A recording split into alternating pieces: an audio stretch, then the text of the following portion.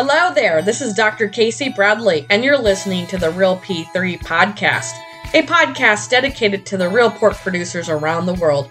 I hope you enjoy.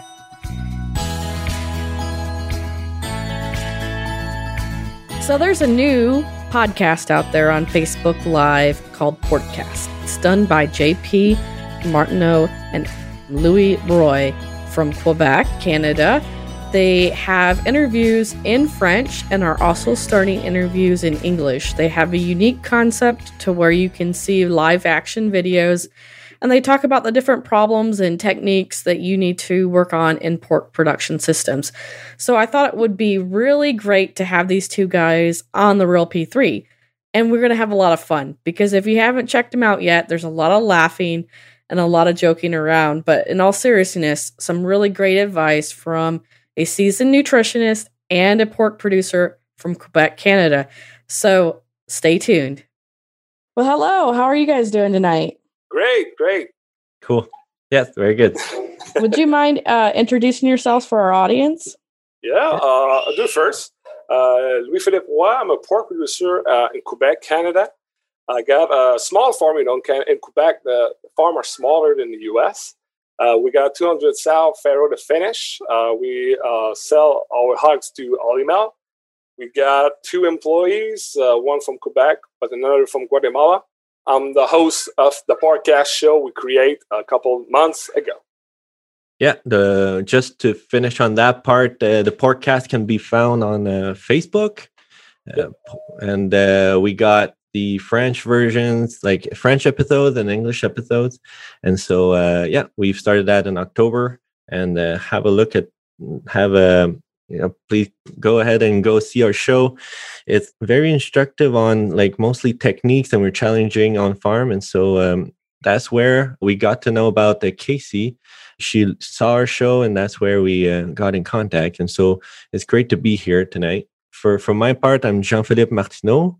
I'm a swine nutritionist for Nutrition Latina in Quebec, but we are also involved in nutrition across Canada. We oversee pretty much 30% of the swine in Canada that we're involved with, and so directly and indirectly. Our company does lots of research and all, and so glad to be on the show. Yeah, and we're friends. We're doing business together. We are close friends too. Yeah. So that's helpful to show on the podcast show too. Well, I can tell you guys are close friends because you have too much fun talking to each other about pigs. We got the same passion in common, and we always talk about pigs. But Saturday we went to GP Sugar Shack, and we didn't spoke about. That was the first time, I think. Yeah, it was weird, actually. I don't think we're going to do that again. All right. Maybe. Awesome. So we're going to kind of talk about, obviously, we have 2 nutritionists and a pig producer, so this could be scary, but I think just one. Yeah. Okay. For yours. Okay. Yeah. With the church. Sorry about that. Yeah. So, but we're going to probably focus more on the farrowing house and early pig care and crushing, because I think you guys got some unique stories to talk to us. Louis, explain how you manage, I guess, to start out and the problems, and then JP can kind of jump in and talk about how he helped you through those problems. Okay. All right. We start working together 2 years ago. The problem we got at the time was pig crushing. 50% of the mortality was pig crushing. So when GP came, he saw the first thing he saw was the lamp, the heat lamp. We got a nest. That's the right name? A niche. Niche. Yeah. No? Okay. Yes, a niche. So it was not at the right place. So we start moving this, and we got great result, but not great. It was not perfect yet. It was not perfect. So that's the first thing we start working together. And after months and after years, we look at other stuff, and we changed the niche. We got a nest for the piglets. So the first thing I understand, for my point of view, for producer view, was the importance of where's the piglets going to be when the sow is going to be hot. That's the key for the crushing, for find out why the piglets are crushed by the sow. We just placed like a plastic board on the side of the crate, and that was the feeder, like right beside the feeder. Between the feeder and the crate, like we have about a feet and a half. Yeah, and so that divider really helped us out to reduce the, like, we think that it's not accurate science, right? It was a lot of try and I don't know. Look at the piglets. We just look at the piglets. How the piglets was. But it's about the airflow, eh? So we feel like adding that extra board between the feeder, like right next to the feeder, to attract the piglets into that niche really helped us a lot. Just so that we feel like now that we found a way to get really piglets attracted to that corner, we know that when you walk through the fairing room, all piglets need to be either protected in that zone or drinking milk. Otherwise, there's an opportunity to do better with that niche. And plastic is not that expensive yet. I'm saying yet because everything's just so expensive today. I thought I could plug that in. Man, it's expensive. But plastic is not that much. Like so we basically took some plastic you had in your garage, right? And so look around and just see if you got the material already. And add that extra board. See how you could protect piglets from the airflows until you figure it out, basically. Because if you're walking through your crates and piglets are not protected, there's chances they'll get crushed. Yeah, because we got an old barn. We got our crate, the floor is concrete. Like 70% of the floor is concrete. So we always say, okay, the problem we got, it's the concrete. And when we start thinking a different way, we say, no, today the problem is not the equipment. That's not the crate, that's not the concrete. It's the problem was where the piglets gonna lay down and where and they won't be protected by the sow. That's the important thing we found. Yeah, and this is common, eh? Like some people think, like some of my customers think that once they'll get a brand new barn, all the problem will be gone. No. It's not the case. Like like Louis, your barn is probably one of the worst, right? Let's see. I could probably do any day of the week. No, but it's the old barn. It's old. It's in good shape, but you don't have the nothing's high tech, right? It's all very ordinary. It's something that every producer either have something equivalent or even better, right? Yeah. And just so you like, it's like last batch, like how many piglet did you get crushed? Yeah, we got 4 piglets for 40 sow.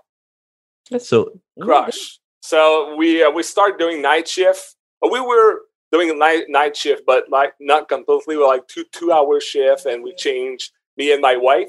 But now we are doing like 24-hour around the clock shift, and that's changed everything. So the first day of Faro, we start on Wednesday morning. We are in the barn. My employee left the barn on Saturday. So to Wednesday to Saturday, we got people in the barn to watch the sow Faro, but always the piglets may lay down under the sow, and so everyone's got to watch those piglets and clear those piglets under the sow, just to be sure to don't have piglets will be crushed by the sow. So. And are you batch farrowing then? I guess that. Batch farrowing. Yeah, okay. 4 weeks. So what we recommend now is, when it's possible, but there's a big monetary opportunity, right? To have no crushed pigs, or basically close to none.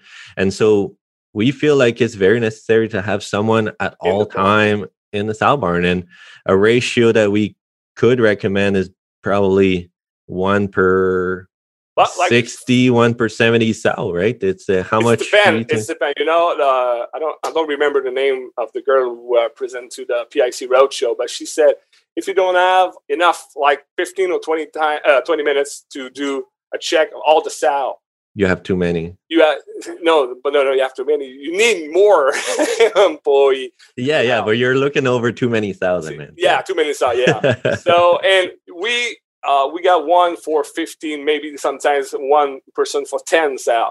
But that's 10,000 are farrowing. No, farrowing, right? Yeah. And for the 24 hours, it's important. But it's also all the producers say, okay, the 24 hours is important, so we do great job on 24 hours. But the next 24 hours, it's important say too. It's what to me 72 hours for the yeah, it's 72 hours. So. Yeah. And so it's not like because most people they stop doing their tours like night shift once the farrowings are done. Yeah. But they should continue at least 2 more days after. That's when the crush happens. And so you need to continue to have a night shift at least 48 hours after and almost 72 hours. And basically you need to save how many piglet to pay your night shift? Probably 1 piglet each. So is that a possibility? I think so. Like if your guy's not able to save 1 piglet in his night, like I'm pretty sure he will. So it's there's a payback. Sometimes it's just to clear those piglets under the sow. It's easy like that, you know. So sometimes my wife just write down on paper, okay, this sow, it's up, and she's watching in the farrowing room, and say, okay, she's down. Just start running, count the piglets, and say, okay, she's got 15, that's okay, and leave the sow alone. So that's seriously for us. It was the key of our success.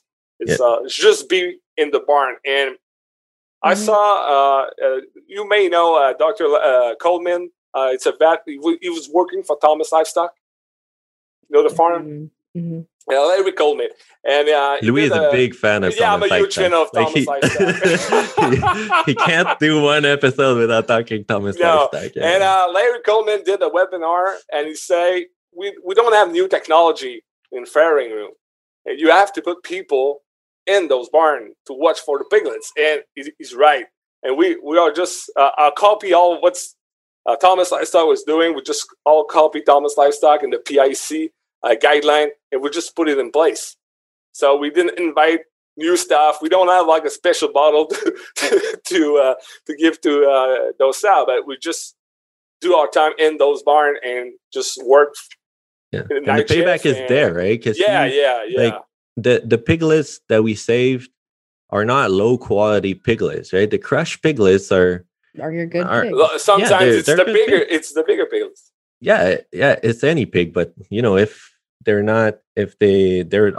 alive after 48 hours, like for sure it's because you took the decision already it's a good piglet, viable piglet. And so so that's why I feel like those, because you're almost saving 1 extra piglet per crate, right? And that's why, since we saw that issue, you're weaning probably 1 piglet over the average, if not more, right? It's easy. Like you're weaning what, 13? Last batch we weaned 13.4, 37 exactly. But we did 37. So if you do that 13 times in a row, it's 37%. 37%. 37. Okay, 0.37. You're saying 13.37. Yeah. Okay. 13.37. Yeah. Yeah. How much is that? $70 a pig, from what I've heard for wean pig prices today. I mean, not always. Today. Yeah. So worth gold right now. Yeah. So times 2.45. That's an average of 32.75 piglets weaned per year. So it's pretty good. Pretty good. Yeah. And the payback is rapid. Yeah, exactly. And so that's why we feel like we're not talking, like people are not talking about this opportunity enough. Like we're talking about how can we increase total born and all, but no, you got already all the piglets you need. Yep. You just need to save them. Like bring your pre-wean mortality lower. And sometimes people say, okay, you got small farms, so you can do night shift, but that's not the issue right here. Sometimes when people say to me, you got small farm, I say, okay, you got 2,000 sow. I want to do night shift for 2,000 sow. So you got more sow. You can pay people to do the job. And for me, that size doesn't always matter on that. No, size doesn't matter at all. Because like, But you got to convince you can do all night. But it's always like, I can imagine that it's hard to convince people to do the night shift, right? Yeah. So there need to be some kind of a profit sharing incentive, like some kind of bonus or whatever, for sure, because it's not for everyone to do a night shift, I guess. No. But the payback is for sure there. But there needs to be some kind of mechanism for the company to give some kind of incentive to encourage people to do them. Yeah, and it's just, if you're in batch farrowing, it's basically 4 or 5 days that you need to do it, and then it goes back to normal. So yeah. And in the night shift, you do forgot the name, the word in English. Les soins au porcelain, JP. Piglet House tours, I guess. Well, yeah. Say in the night shift, my wife doesn't just look at the piglets; she's doing job too. So when you come in the morning, you don't like run to see what's out, have farrowing in the night. So it's more. How can I say it? Yeah. There's job that got done, so there's no morning rush. There's no morning rush anymore.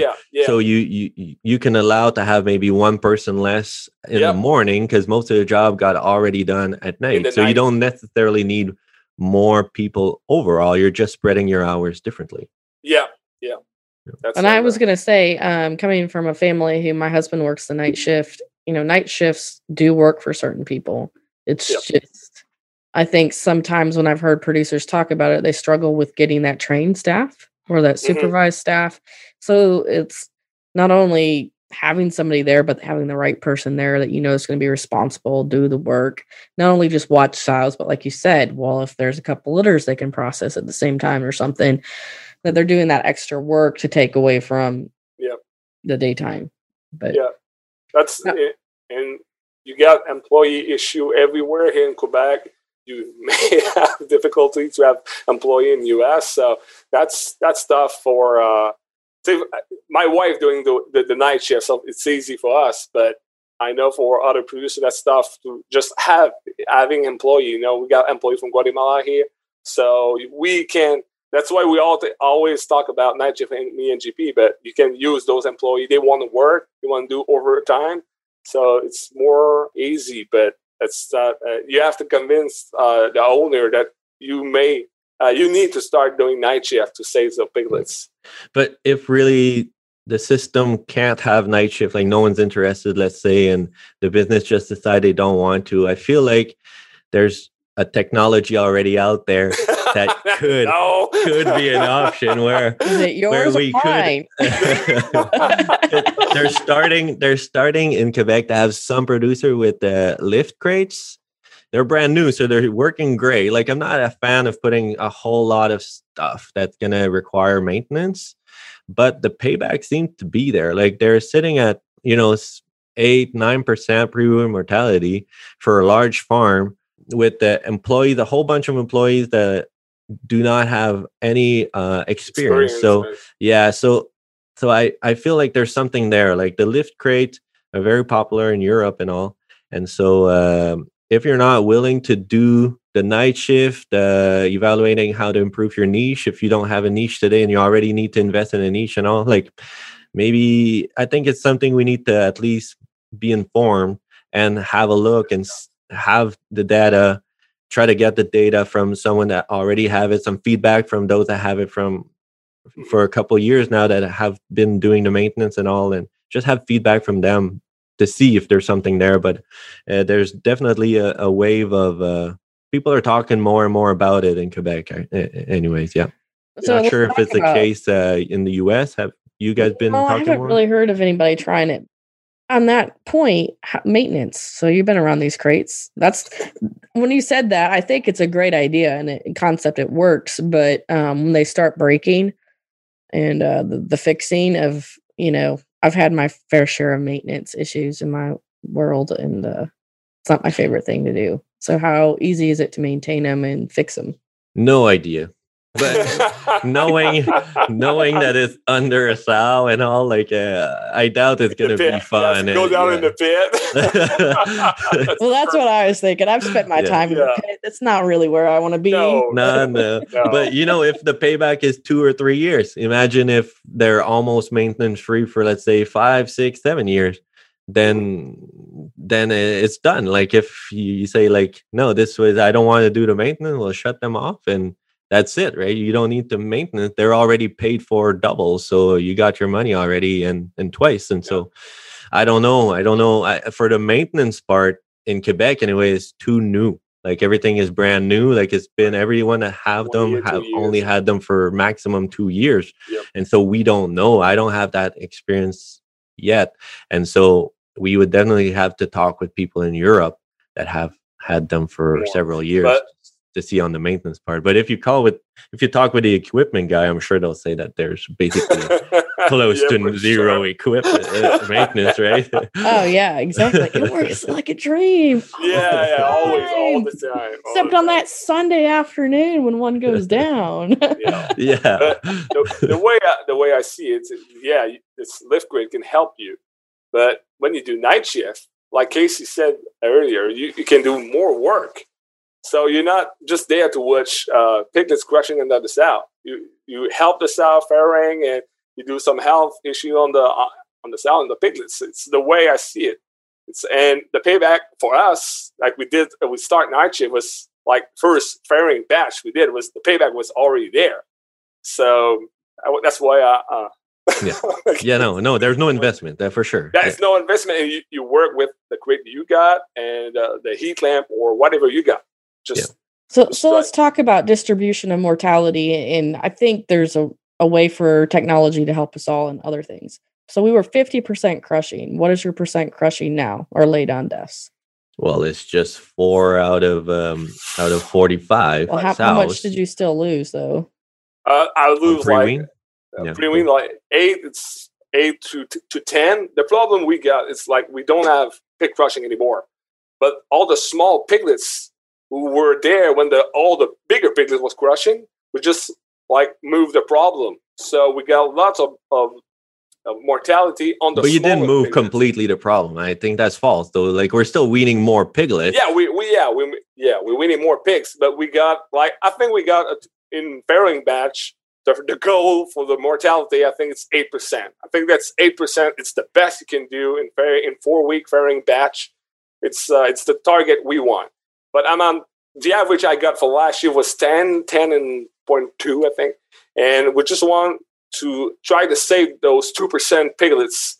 And that's what we are trying to do right now. Just try to focus on maybe I know you have the discussion on your show about the 40 piglets to sow they do in Denmark. And we start thinking about that. We don't use milk in crate. So... and I think that's our weak part in Canada, Quebec. Like I think Europe is way more advanced with us compared to us on that part. But like we don't have that much knowledge, equipment, or experience with milk supplementation. And I wonder if it's even a way we should go to, right? Should we be using milk, or there's something different we should be doing? I don't know. But it's I mean, that's the debate, because my producer friend listened to this. I won't mention the name, but he works for a pretty large system. And he goes, that sounds like a pretty cool idea. And, I went to Denmark and saw every crate had a milk cup. Mm-hmm. A little different than what we run. So to me, it looks like less mess, less waste. And, but when I worked for New Fashion Pork, and this is 20 years ago, we put one of the first milk systems in. The way we implemented it was a complete disaster, right? We had the same experience, by the way. Yeah. We just pushed the problems down to the nursery. Pigs were not doing well, things like that, comments. And so, and then, you talked to Paul Ferris. He did the milk deck. When he worked for Cargill, really implemented that system really well in a batch farrowing. And milk decks and that kind of system, to me, for batch farrowing works really well.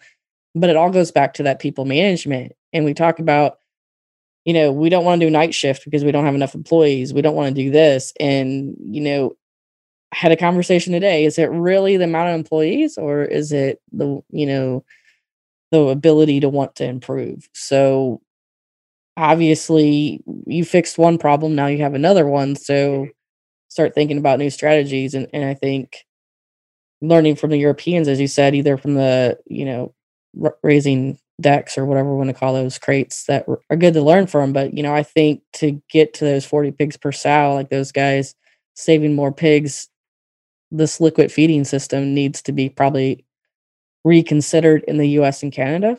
Yeah, but I'm just wondering at what point will it'll make sense, right? Because the sow can still take it. The sow today can wean, like several sows can wean 14, 15 already, right? It's just the average is not there. But so that's where we need to pay attention when we receive gilts, that all our sows have at least, 16.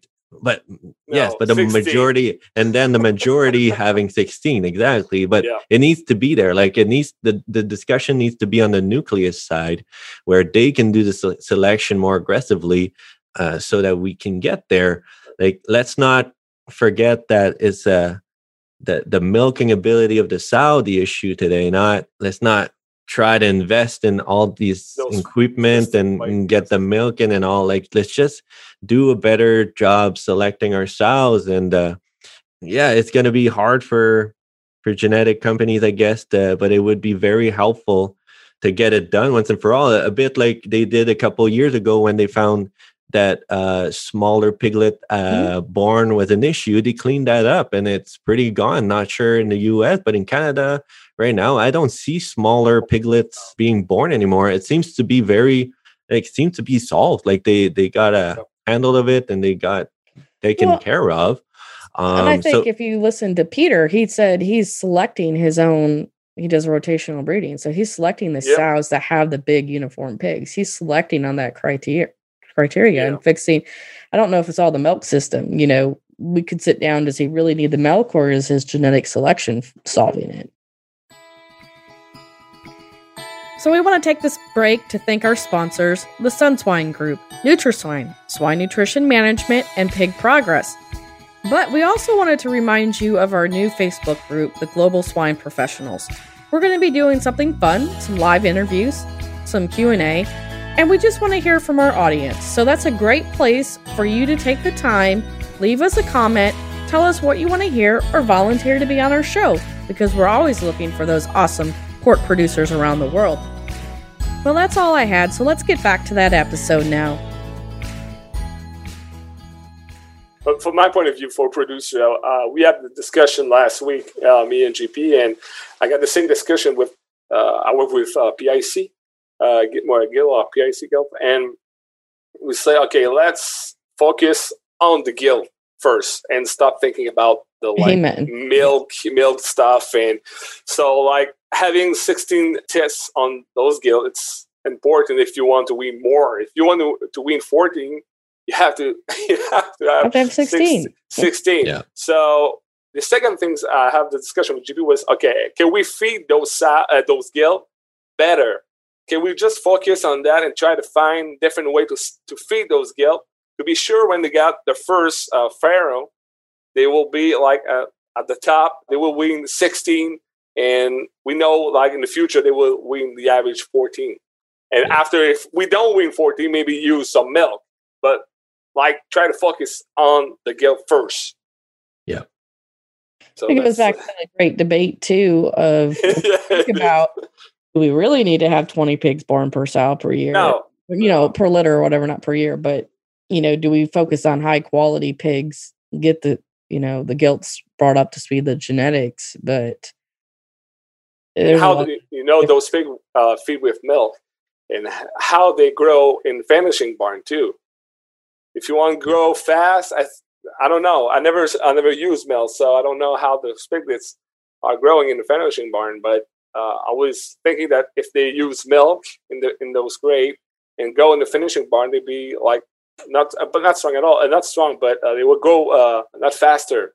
So we won't grow those piglets faster, those pork faster. So I don't know if that would make a difference, Louis. I don't know. I'm just wondering if it's making a difference. I think it's all how you do it. I mean, it's more than just adding milk to make it right. It's transitioning on the solid feed, talking about gradual weaning. And that didn't matter if that's coming from Paul Ferris on a rescue deck in the U.S. and the Cargill system, which is now JBS, or is that, in Denmark and stuff, they are putting them on, feed. And that's something between PED and some other things in the U.S., we've taken away creep feeding. We run research trials and say, oh, well, creep feeding has no value. And I'm still a proponent of creep feeding because you're training that pig to eat. I don't care if you put sow feed in that bowl. But teaching them how to eat, getting some taste pattern recognitions, things like that, I think we can do a better job of training our pigs before they go off and leave their mom. Yep. Yeah. But there's still going to be those pigs that struggle, like they don't have a nipple and all, and we're going to lose them. And that's where I feel like, I don't know. Do you think a good milk system will get that piglet to survive and have a decent wean weight? My question is do you want it to survive? I think we do.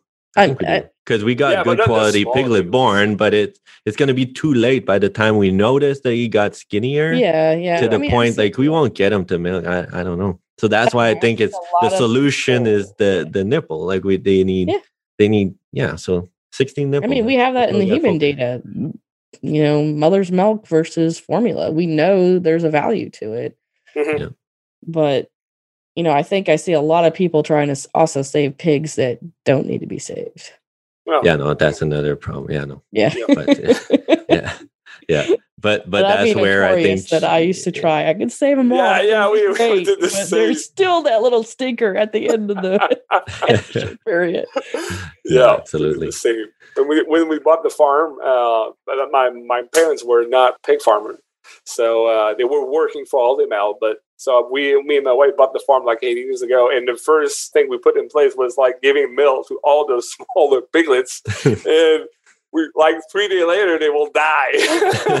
So there's no point. So much time on it, but they will die. So we stopped.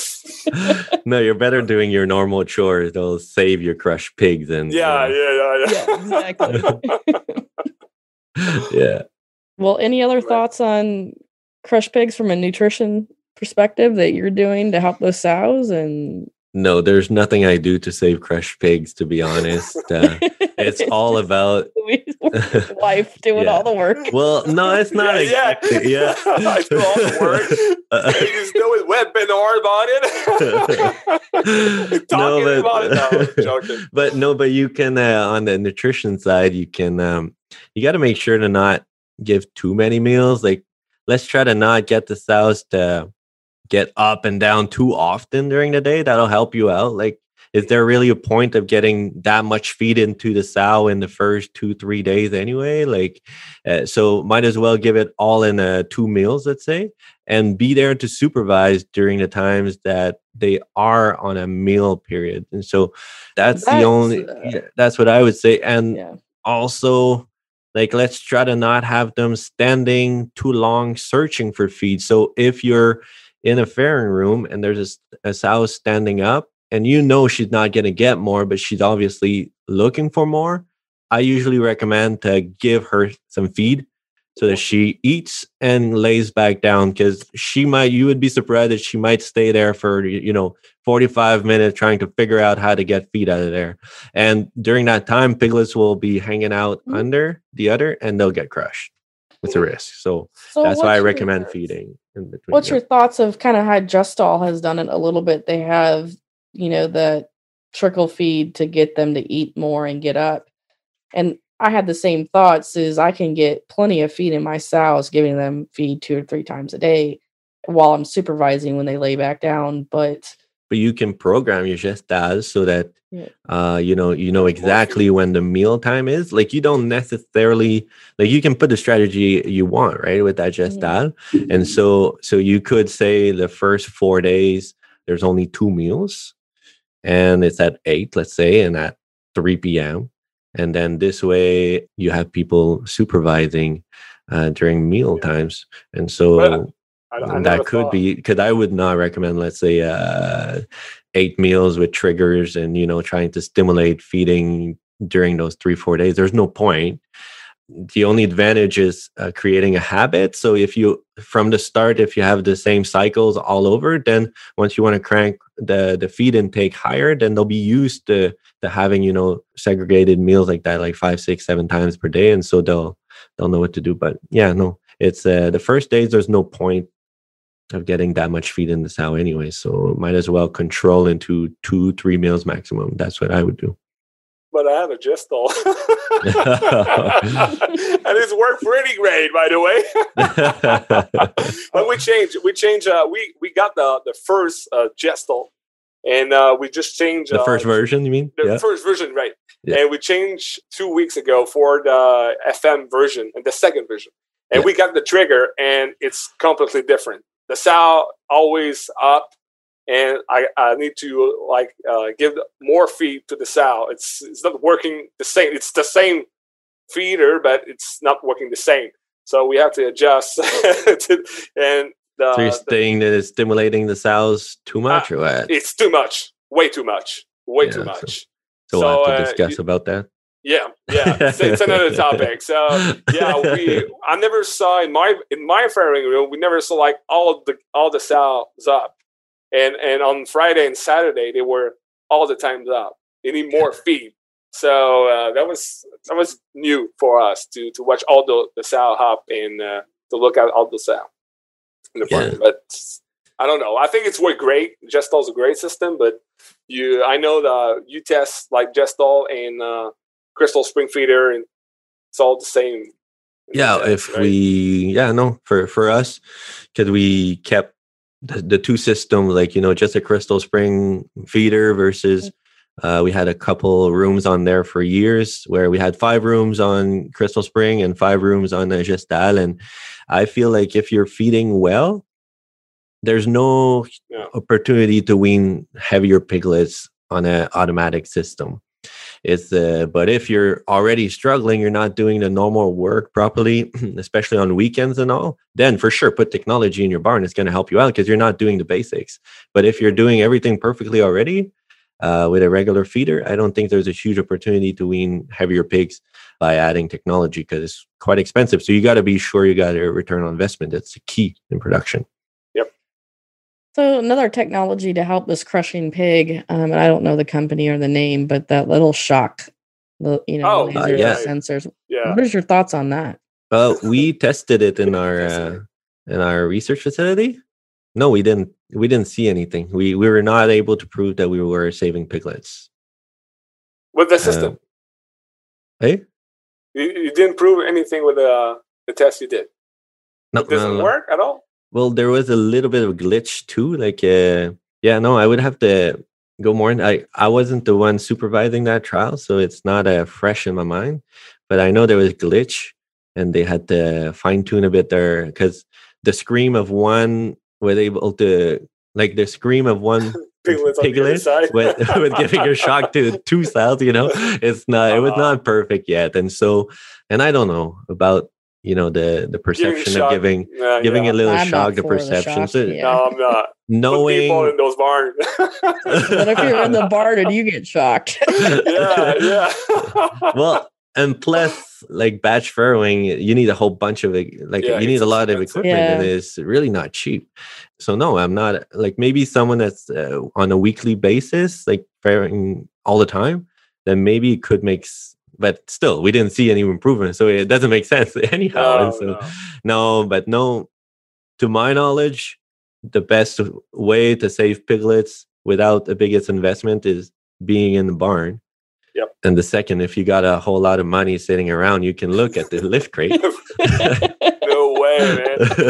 But I think it's like $800 Canadian per crate, eh? And so maybe $600 US. Maybe, yeah. It's a lot. You got to be sure. And you get difference from a genetic to another. When we started 3 years ago, I was using another genetic, and those sow was like rock, just lay down fast and on the piglets. And the sow I got, right, the genetic I use today, it's completely different. It's because of the feed, Louis. Because you changed the feed at the same time. It's not the feed. It's not the feed. But seriously, the difference is important. So if you use a genetic, you got like 14% of mortality. You put lift crate on place, and it's going to help you. But it's all depend where you start. So yeah, true. My barn would maybe not see different with lift crate. But it's like any issue, right? If you feel like you're not better than the average when you compare yourself and benchmark, spend the time investigating how to change stuff in your barn. Like, not all barns are made the same. So it's not because we find solutions at one barn that the same solution will apply. Like, we won't be able to save to do this exact same thing and get and replicate the solution on a different barn. And so it's just important to talk with your surrounding, like the specialists you're working with, and find a way. There's always a way, but it's not always obvious. It might take a couple months, but keep challenging it and try stuff. Like, you don't need to change all crates at once. Just try stuff. Like, have the imagination, and put some time and look at your sow. Like, spend some time looking at them. Like, how many minutes, hours we spent, Louis, just watching your sows, their behavior, and okay, let's try this and that. And it's about trying and learning. Like, they'll tell you, like, if you look at them, and they'll tell you what's wrong. Like, most of the time you'll see it with their behavior. Yeah, exactly. They'll pick this too. That's why we create the podcast. It was like just talking about pork production, pork techniques, what we do in my barn, and what GP saw at other producer barns. So that's it. Like, we want those producers to listen to the show and say, okay, we like 11 last week. I thought was good, so I can do 12, maybe 13 Sunday. But that's the reason why we start the show. We say, okay, people can do better stuff. Can do better work, and vice versa, right? We can hear people's comments because they're live. They are live also on our chat, and so we interact with them, and so we see what people are concerned about or their point of view, and so it's really helpful for us to understand. Also, okay, wait, that's maybe something we need to investigate more. Or let's give it a try. Or no, he's completely wrong. No. We're on the same path of the real P3. It's like, it is. We all had the same problems. We're just transferring knowledge, and everybody wants that magic dust or the silver to solve everything, and it's not. It comes down to, like you said, people watching your sows, watching your pigs, and I don't know if technology ever will replace somebody who's a good stockman. I don't know. I don't think so. Seriously, I don't think technology will. Yeah, technology will help you to understand more things. But when we talk about PCAI in the last show, and you have to know. For me, the best way to have a good result, it's a producer who is in the barn every day. Start to look at the age of those sow. Yeah, you got technology from Quebec. Romain started technology. How you call the machine actually looked at the behavior of the sow, and it knows exactly when you should breed her and give just one dose. And so Pig Watch, right? Pig Watch. Yeah, Pig Watch. Mm-hmm. No, it's the old name, but it's the same. But good enough. It's great. Maybe a great machine. The idea is great, but it's not at the top to it to say, okay, I put money in this technology and it's gonna help me in the barn. No. You have to put money in employees. Just be there and show what's pork is. First, you need passion. Seriously, that's the first thing you need. Is passion, and you have to understand how it's work. And I got only two employees in it. Sometimes it's hard. We have to repeat. Have you watched those sow guys? Have you watch the piglets? And in the finishing barn, it's the same. You just check the feeder, and it's always say the same thing. But your leadership is inspiring them. Like, it needs. It's important. You need to be, because we talk about it sometimes, but when the owner's not in the barn that often, it's hard to say stuff and have a good follow-up on the chores and all if you're not giving the example. So if you want, like, the best way to convince people it's important to do the night shift, well, just do it. The night shift. Do the night shift. And until they realize, well, maybe it's not a good idea that my boss doing the night shift. Maybe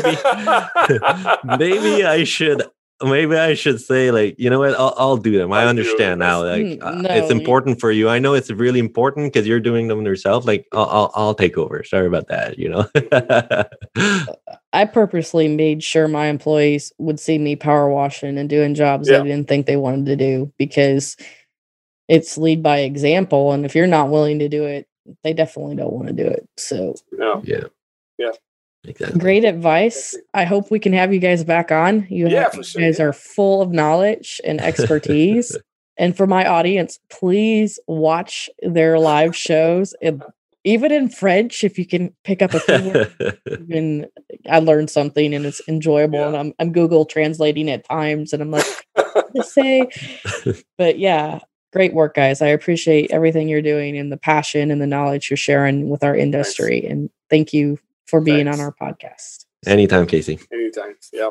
Maybe in a year we'll meet at the someday, Where the Pork Expo, I don't know. Maybe somewhere in the US. Before we go, we want to thank our sponsors again. Swine Nutrition Management, Nutrisign, Pig Progress, and the Sun Swine Group. Don't forget to join our Facebook, the Global Swine Professionals. And as always, if you get a chance, hug a pig for me today.